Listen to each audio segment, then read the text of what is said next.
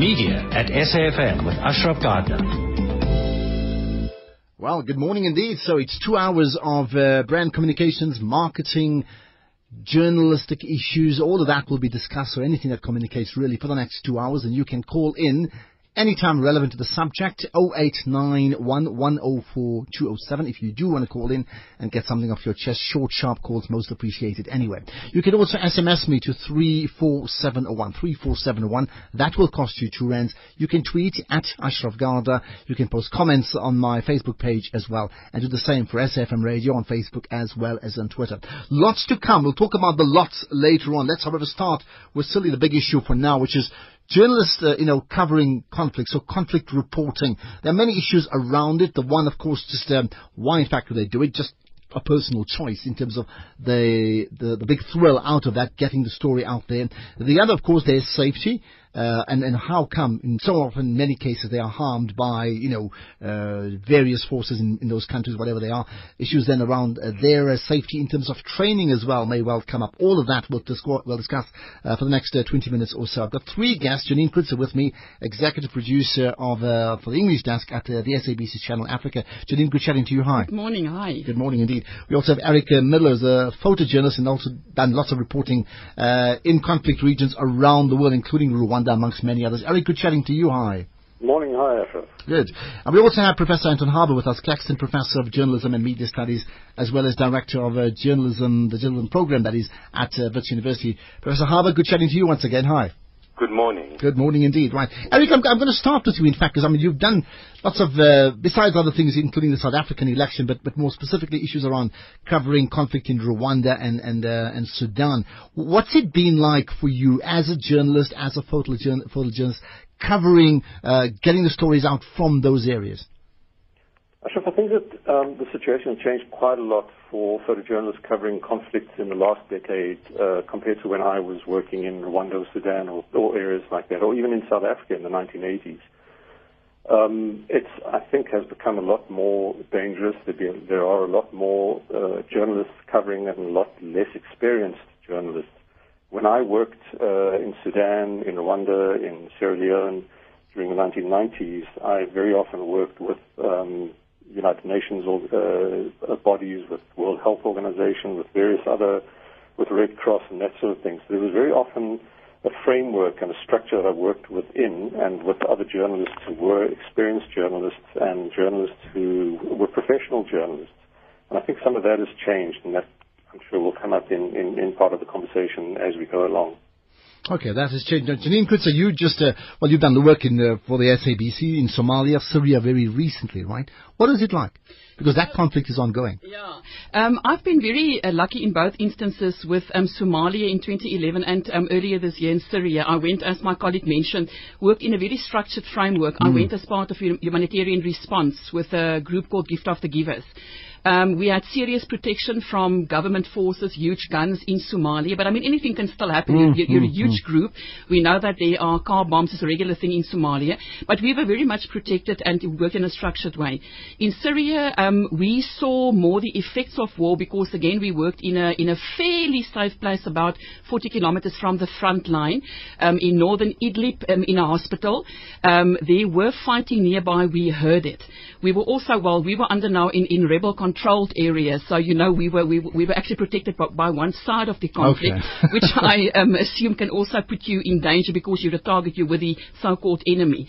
But we were protected because they looked after us all the time, and we were never really very close to the front line, but we saw the very bad effects of war. Okay, and I wonder why would the rebels protect you, because that's the issue. It's all about getting the story out, isn't it? Professor Anton Harbour, of course, what are your thoughts? This, of course, in the light of the UN Security Council meeting just fairly recently on the protection of journalists. Just your thoughts overall?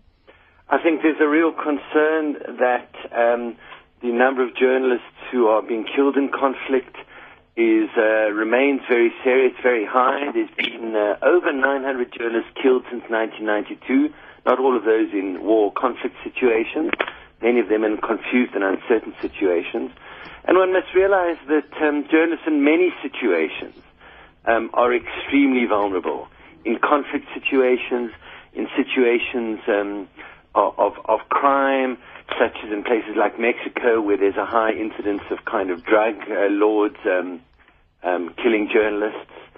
And journalists vulnerable to state action as well. A lot of journalists are being killed or imprisoned because of state action outside directly of conflict, such as in Ethiopia. So it's an extremely hazardous situation. One of the things that's made it more difficult is that, we used to have a notion of a professional journalist that was identifiable, worked for a newsroom, as Eric has said.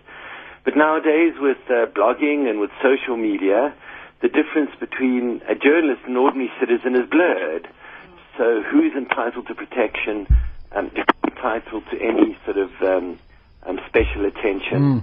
These are difficult issues. That's an important issue. I mean, Eric, your thoughts in terms of when you covered, conflict zones, and again, when this role of who the journalist is and not, or the activist journalist, let's call it that, has been blurred. I mean, have you had experiences like that where, even if it is not so for you, you could see that and therefore put you at added risk? In the times that I worked in the 1990s, in general, most of the journalists that I worked with and came across were what Anton refers to as professional journalists. They were not the bloggers and the social, the people who went there for the excitement. I did come across occasionally, in Rwanda certainly, I met a couple of people who had heard about what was happening, who were not professional photographers and who just arrived there almost as war tourists. And I think that has grown exponentially with the growth of social media and the internet. So, for example, if you look in Syria at the moment and the number of people who have been killed there, a large number of those people are freelancers. A significant proportion of the deaths there are freelancers, and I suspect that many of them are just local people who see an opportunity to earn a living, to make some money in a legitimate way, to try and go out there and cover the story, either because they're passionate about it or because it's their own neighborhood. But they're not trained and they're not experienced and they're not professional journalists connected to big organizations that can afford some protection to them.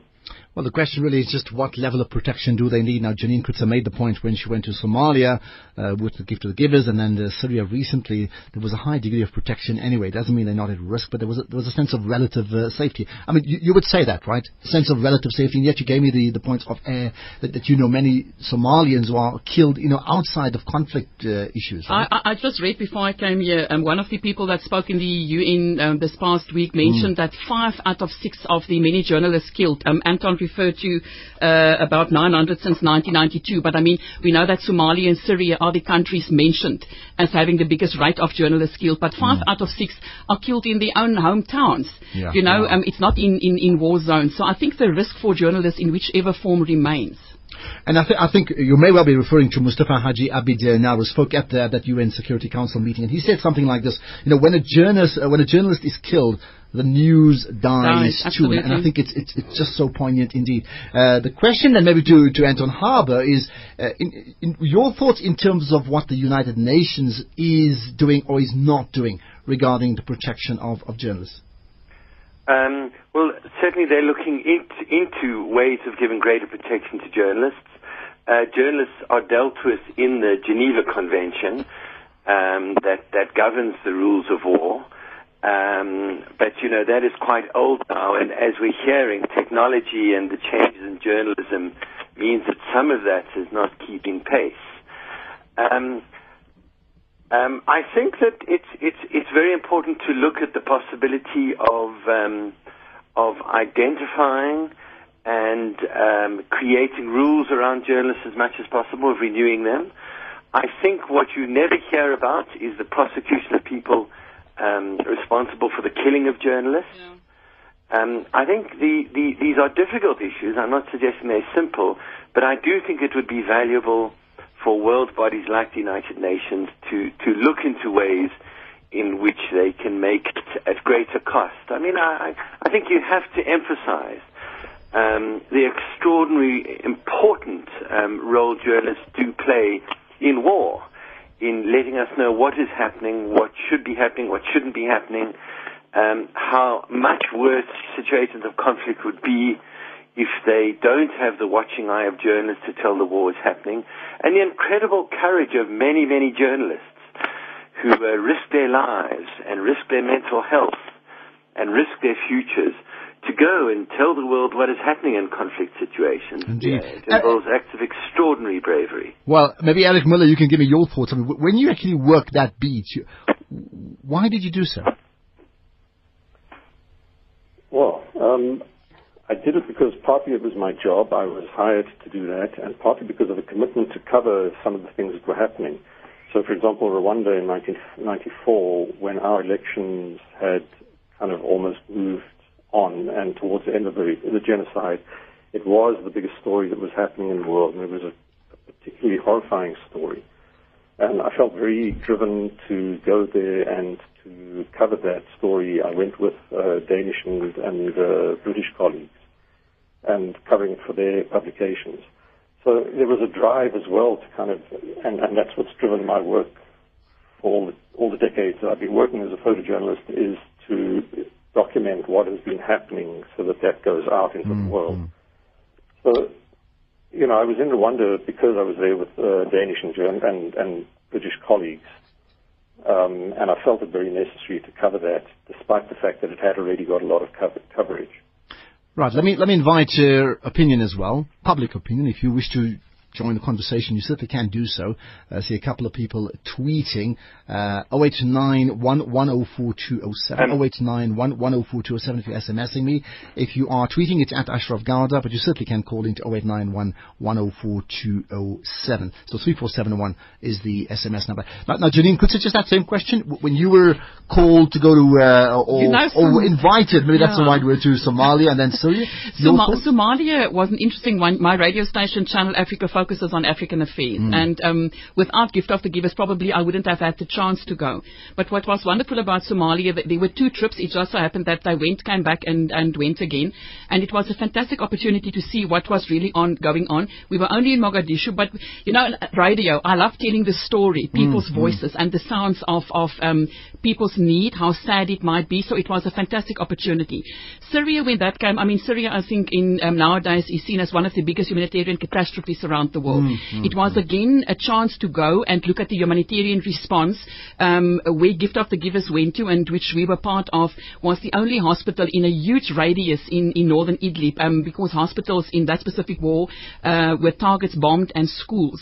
So there was a huge need, and it was a fantastic chance to report on exactly that. And I must just say, I said earlier on, we were in area controlled by so-called rebels. You know, for me, the term rebel became a bit blurred. Because the people that I saw, and I'm simply talking about myself, my colleague who was in Rwanda and other places could maybe differ or also shed light, or Dr. Albert. These were just normal people. The area is attacked by the so-called enemy. It was very difficult for me to call those people rebels. It's a difficult situation. You were in so-called rebel-controlled enemy, but they were normal people. It could have been you, my brother, my father, somebody's cousin. Did you feel at risk when you undertook that journey? Did you actually say, as many would say, or certainly your family would say, are you mad? Now, both my brothers, who were in a previous era, both of them were in the military, they said, don't go, a bullet doesn't have a name on it. But you know, it was earlier said that mature journalists maybe handle things differently. I'm not 22 anymore. so you understand the value of being the ear on the ground. Of course, may I come in here? Yes, just give me, okay, go ahead. Yeah. I want to ask you what I think is a very relevant question, which is that did you get any training, advice, guidance on entering into a conflict situation? Because I think one key thing that can happen is that news institutions can take more care to ensure journalists are trained and instructed and guided and equipped to deal with conflict situations. That's a good point. In fact, it's a point I was going to bring up as well, because I mean, I certainly watched a few journalists even last week, I think on ETV, in fact, saying many journalists die not because they're being targeted directly, but when there's a spillover of a conflict, right? So they don't know how to handle themselves. They're not from the army. So the responsibility then on the media houses that send them. I think it's a big responsibility, but I mean, I wasn't trained. But again, maybe it's because I've been in the field for many years. I've traveled Africa not for war zones, but I've been around. I don't know. No, I didn't get any training. Whether it's because they think you're overqualified, I would think not. I just think it's a case of it's not being discussed. Eric Miller, your thoughts? Training?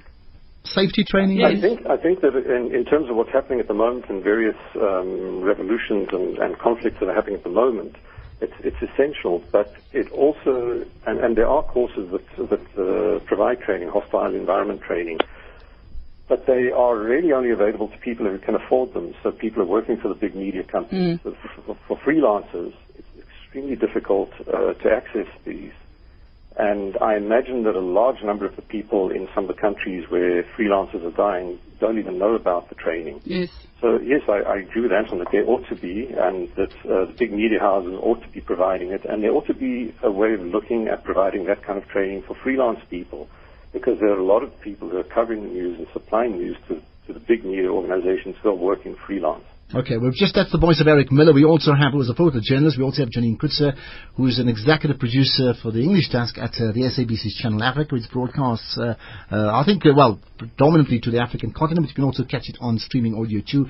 And we have Professor Anton Harber with us, who's the Caxton Professor of Journalism and Media Studies, as well as Director of the Journalism Program at Wits University. Professor Harber, your thoughts on that? If we're raising the issue of safety, so it appears, even just picking up from the two guests here, that there's really no protocol. I mean, should we get to a situation where, whether it's the UN or in this case, say, South Africa, that no journalist that goes to any conflict zone can even go without having that passport, the safety passport?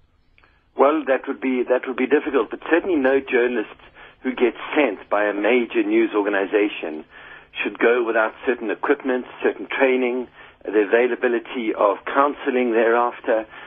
Just to take a local example, I mean, journalists from here, not many of them are going into conflict situations. But, journalists here have to often deal with the trauma of crime. And I think it's relevant to ask, how many are trained? How many are offered counseling? These things can do a lot of harm, a lot of damage, and news organizations need to take responsibility for their staff in those kinds of ways. So in fact, what you're saying, I mean, normal crime in South Africa happens. There's also lots of conflict. I mean, I'm just looking at the issue of the economic freedom fighters with the ANC Youth League a few days ago at UJ, and they were chased off by the Youth League, that's the EFF, with hockey sticks. So if you're a journalist covering that, in fact, you are in a conflict zone, right, Anton? You are, and there should be a set of rules and protocols that apply to the journalists and to the authorities, and should be held up to the public.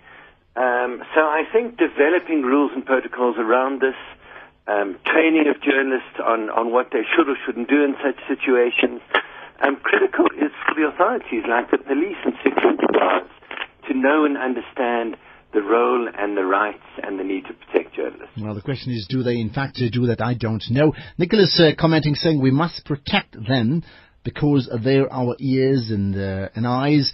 And I think our government must come up with something to protect them, but I doubt that happening because our government is also involved in conflicts. You see, that brings me to the other issue. And Eric, I want to get your thoughts on this one. In terms of the blurring and the point that Janine made, she was with the rebels. One person's rebel is the other person's freedom fighter, and we know that all the time. So how much of a problem is that where these various forces in conflict will accommodate you to be close to them because they think you're okay to justify their agenda, which is to send out the news. Others may feel differently about you, but have other journalists that they favor. Let's call it embedded journalism. Just say the last part again, Ashraf. I said let's call that embedded journalism, that whether it's intended or unintended, they would accommodate you because they think you can further their agenda. In Sudan, when I worked in South Sudan, I worked with the SPLA, the Sudanese People's Liberation Army, who right now are the government of Sudan, but at that time they were the rebels. I didn't consider it embedded journalism because there was no pressure from them to report anything in terms of what they didn't have any vetting rights, they didn't have any rights to check whatever it is that we covered or wrote or published. So it's a thin line. I understand that there's certain contexts where you are required or where people are expected to toe the line. But I also think that it's a pragmatic thing. You work in a situation in a way that is safe. You take a risk, and it's a calculated risk, and you work with this particular group because they are able to facilitate your work in that particular area. When Janine goes in with Gift of the Givers, she's within that context, and it's relatively protected, the same as when I go in with the World Food Organization or one of the other NGOs that are working in that area. So I think that it's not necessarily a bad thing if you're working within a particular context where you're under the protection of the rebels or any particular group. But there is a thin line between that and when they impose a particular editorial viewpoint on you. Janine, your thoughts on that? Did you ever feel you were embedded? Absolutely not. And for the simple reason that, we've been in a town, but the town was part of a huge region that was under the so-called rebel opposition control. And they never ever interfered. That's the area we could have written and done anything we wanted to. But again, we didn't really write politics because we were there for the humanitarian side of it. And I never ever felt that we had to toe a certain line. Right, I'll get another comment from one of the listeners. 0891104207. Very important issue, the issue of journalists covering conflicts or conflict reporters and the dynamics that come through with that. Professor Harbour, your thoughts on that, the issue of embedded journalists, intended or unintended? Well, it's difficult and complicated. There are situations where journalists can't go in without riding with one side in the conflict. Clearly, it's better when journalists can cover things independently without any ties or strings. But that's not always possible, and so there's realistic situations where one has to accept the protection of one side in a conflict. And what do you think South Africa should be doing as a country with regard to conflict reporting? Well, I think that,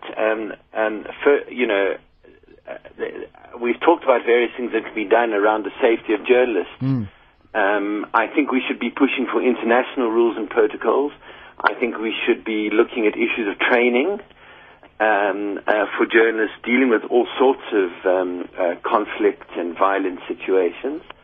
I think equipment is often critical. Journalists need certain safety equipment when they go into violent situations, and we need to think about that.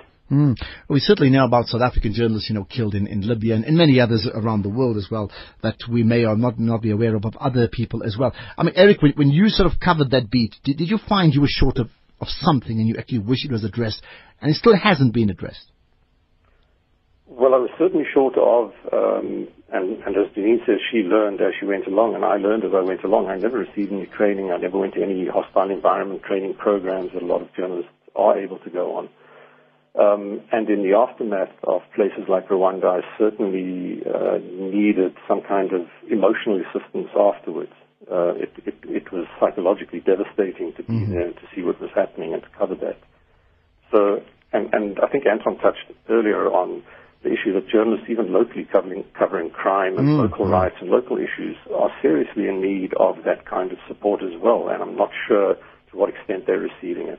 Did you receive it then? You said you were in need. Did you actually get it? I only got it on my own. There was no structural there were no employers who were providing counseling or psychotherapy or support or any of that sort of thing. It was what I had to get on my own back. Okay, Janine, could say you?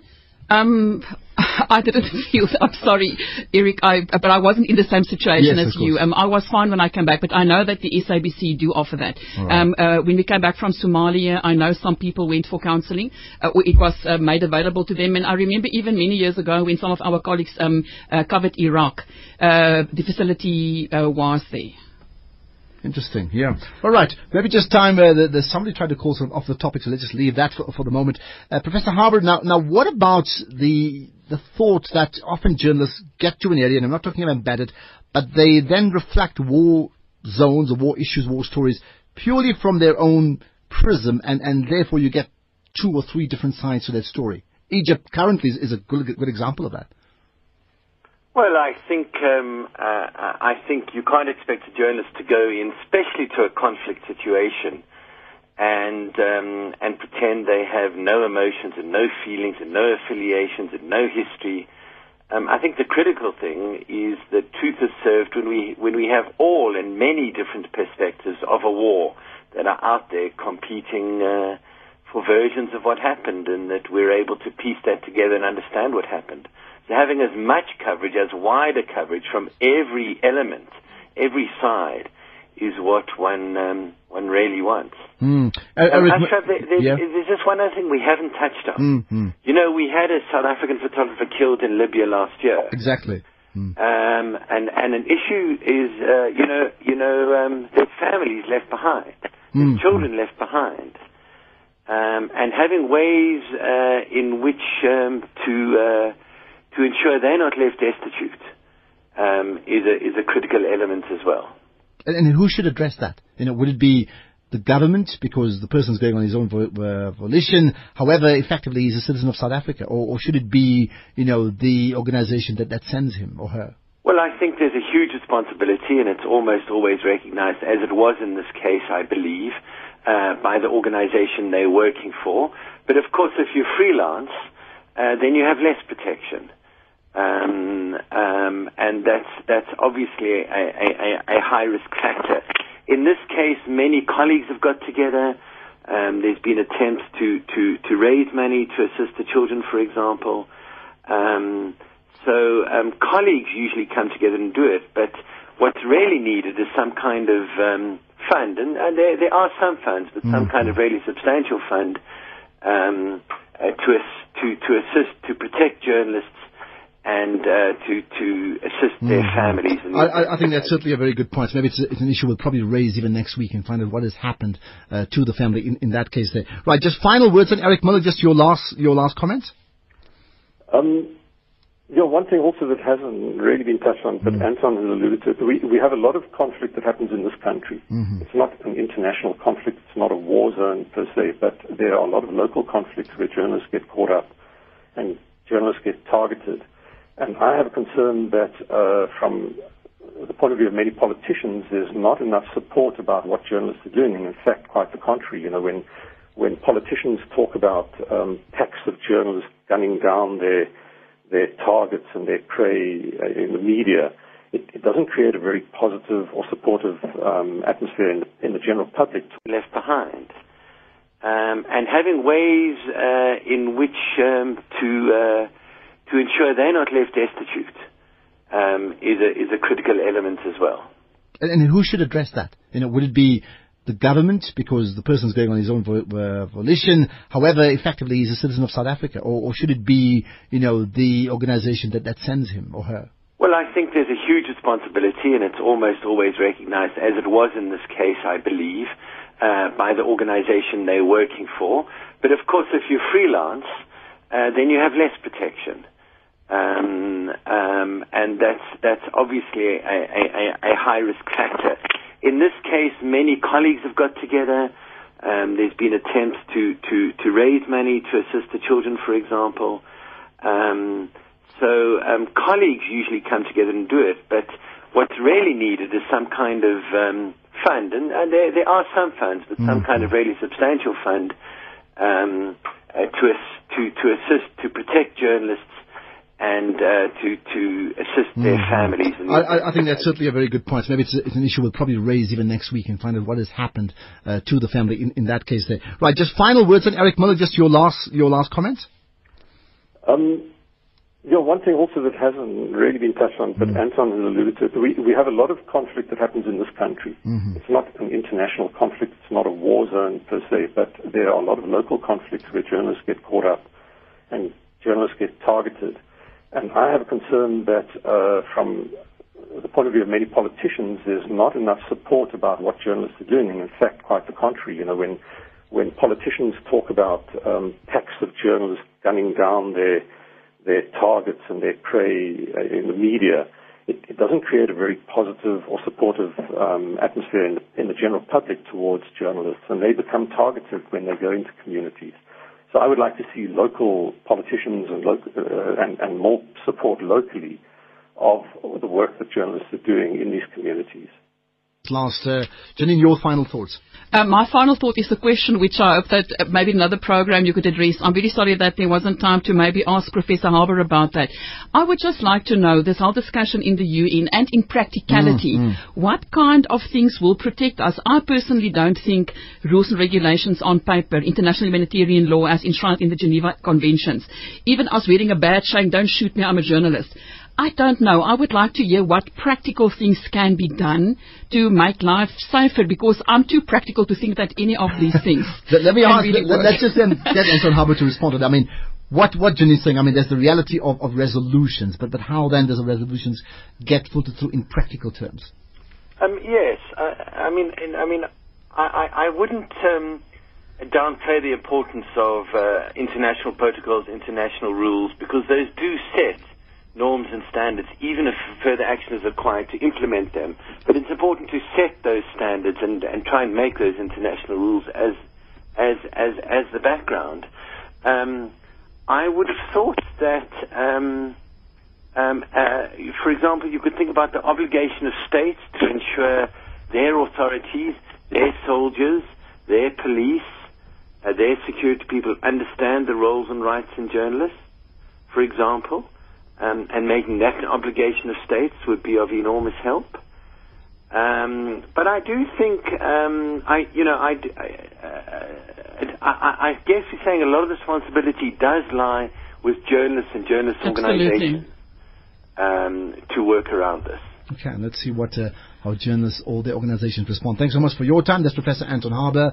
Appreciate your input, Janine Kutzer, as well as Eric Biller. Really important issue, fascinating. And if you want to further the discussion, if not on the air, certainly off the air, I'm happy to get your views. I'll read them when I get away, which is just via email, ashraf@safm.co.za. Otherwise, you can post comments on Facebook and Twitter. That's on my personal pages, as well as the SAFM radio personal page. We'll be chatting in a minute, in a few minutes' time, about the Halls Klein Kinney rapper ad. That's of Make Your Move. I wonder what your thoughts are about that particular advert. But before that, there's a new project, an SABC3 project about the 21 icons. Have you heard about it? Well, you will right after this.